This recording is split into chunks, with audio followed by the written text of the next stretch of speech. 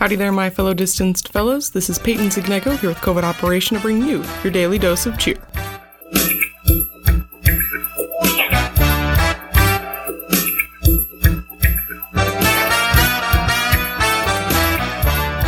Happy Monday, my dear listener.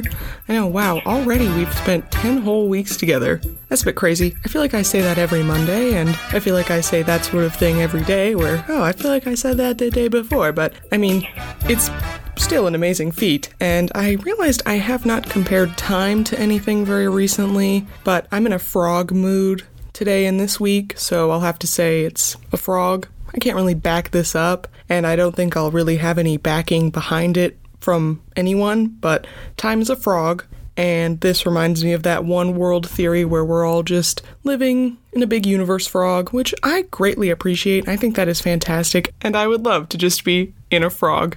I feel like that'd be really good. Quarantine has sort of gotten to me at this point, and I'm just constantly obsessed with frogs now. I'm not entirely sure why. I just think they're really cute, and to be completely honest, they're just good fellas. They make me happy, so you know what? Be obsessed with whatever you want, be it frogs, toads, or anything else. Go for it. Make yourself happy with whatever little creature you love. I've been obsessed with isopods before, the deep sea ones. I think they're really cute. I don't know. I have a problem, but I'm working through it, and at least I didn't spend a bunch of money on isopod plushies like I could have. So, you know, good things. Good things we grow. We grow as people. Now, speaking of growing as people, I wanted to take some time to give a little bit more life advice on this lovely Monday. I know that, to be completely honest with you, maybe I'm not the best person to give out life advice because I'm only 19, haven't really lived life, quote unquote, and I mean, I don't do a lot in general, so perhaps I'm not the most experienced when it comes to life, but you know what? I have done things, and I have lived 19 years. That's pretty good, considering. I mean, and in the times we are in now, I think it's aged me like 30 years. I also have arthritis, so you know what? Basically, I'm like a 70-year-old grandma. I can give out advice, okay? So, you know, here I am. I'm sitting here with you. We're going to talk a little bit because over the weekend, I finally decided to change my major, again. So I've struggled with my major choices for a while. See, I love comedy and I love being a comedian and everything, but I just felt like maybe comedy writing wasn't really where my strong suits were, you know, because it's mostly sketch writing, which I wasn't really prepared for, and I don't really write that good of sketches. I'll give you an example. We had to write sketches for a sketch show, and I decided, it'd be really cool to do one about the Black Death because we had to do a historical one. So I wrote this sketch about the medical practices of the 1300s and how wacky those were, and I made some jokes about how, like, they covered someone in mercury and put them in an oven, and I was like, this is really funny because they did that. Wow, crazy. And my group didn't laugh, and no one was laughing, and they were like, this doesn't make any sense, it's too convoluted. And I was like, no, it's funny because it's historically accurate. And you can see that, like, all these characters, they're all crazy, but we notice that, and they don't know that because it's their medical history, it's their stuff. And needless to say, I ended up having to rewrite my sketch to make it more funny, and I didn't like it, and I didn't feel good with it, but my group said it was better, and I don't know, just that experience wasn't very positive, and I know that that's just one experience, but I had similar ones like that. That's just the one that stands out to me. And so, yeah, I realized maybe sketch writing isn't for me, which is okay. You know, as people, we're constantly learning new things about ourselves, and you kind of throw yourself into things, you know, just diving cannonball, and I think that's a good way to approach things. I think if you spend too much time just dipping your feet in, you're not really going to get the full experience and learn a bunch of stuff. But at the same time, you have to understand that if you jump in cannonball style, you might have to rethink a couple things. So that's what I had to do. I had to rethink some things about my life and about what I wanted to do and where I saw myself, because for the past couple years, I've been like, I want to be a sketch writer on SNL. That's what I want to do.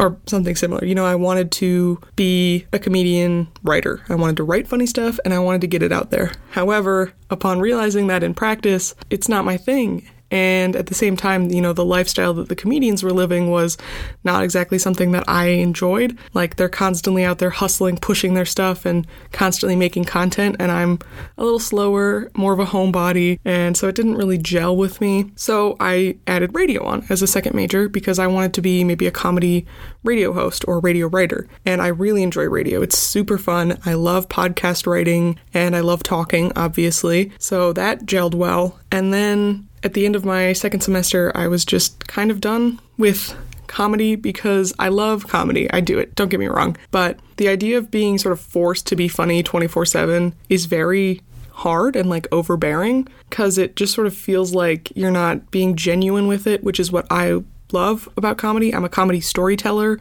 I think funny stories are really important and very good at connecting people, and I enjoy telling them. So being forced to just write didn't feel great with me, and I know that a lot of people do enjoy it, and that's fantastic. Good for them. I'm really proud of the work that my fellow comedians do in their classes, and a lot of them are really funny and they're really good at what they do, but it's just not for me. So after doing some reflecting, I came to the conclusion that I will be entering the animation program at my school probably, and that is because I am a storyteller and I'm allowed to be funny and not be forced to be funny, like I can throw in comedy and tell a funny story, but it's not my main purpose.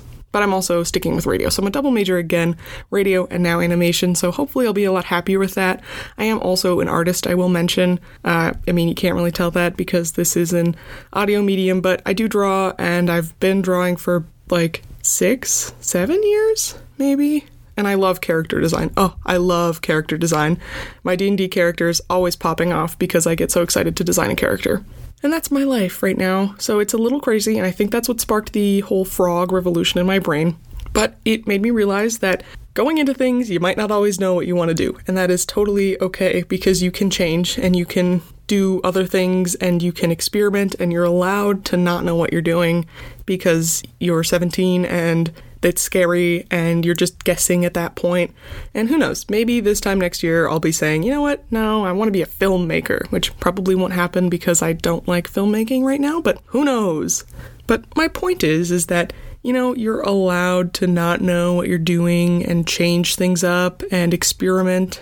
And if you find something that you thought you were passionate about and you realize that maybe what you're passionate about with it isn't actually the whole thing, I thought I was passionate about comedy, but I was actually just passionate about comedy storytelling and making people laugh and make them happy, but not so much like the constant sketch writing or the pressure. And you don't know every aspect of everything all the time, and that's totally okay. But knowing that it's fine to change and you can move on to other things and it's all good. It's all good. Everything will work itself out in the end, but you just gotta keep trying and cannonball yourself some more. I cannonballed myself into the comedy program. Then I cannonballed myself into the radio program. Now I'm cannonballing myself into the animation program.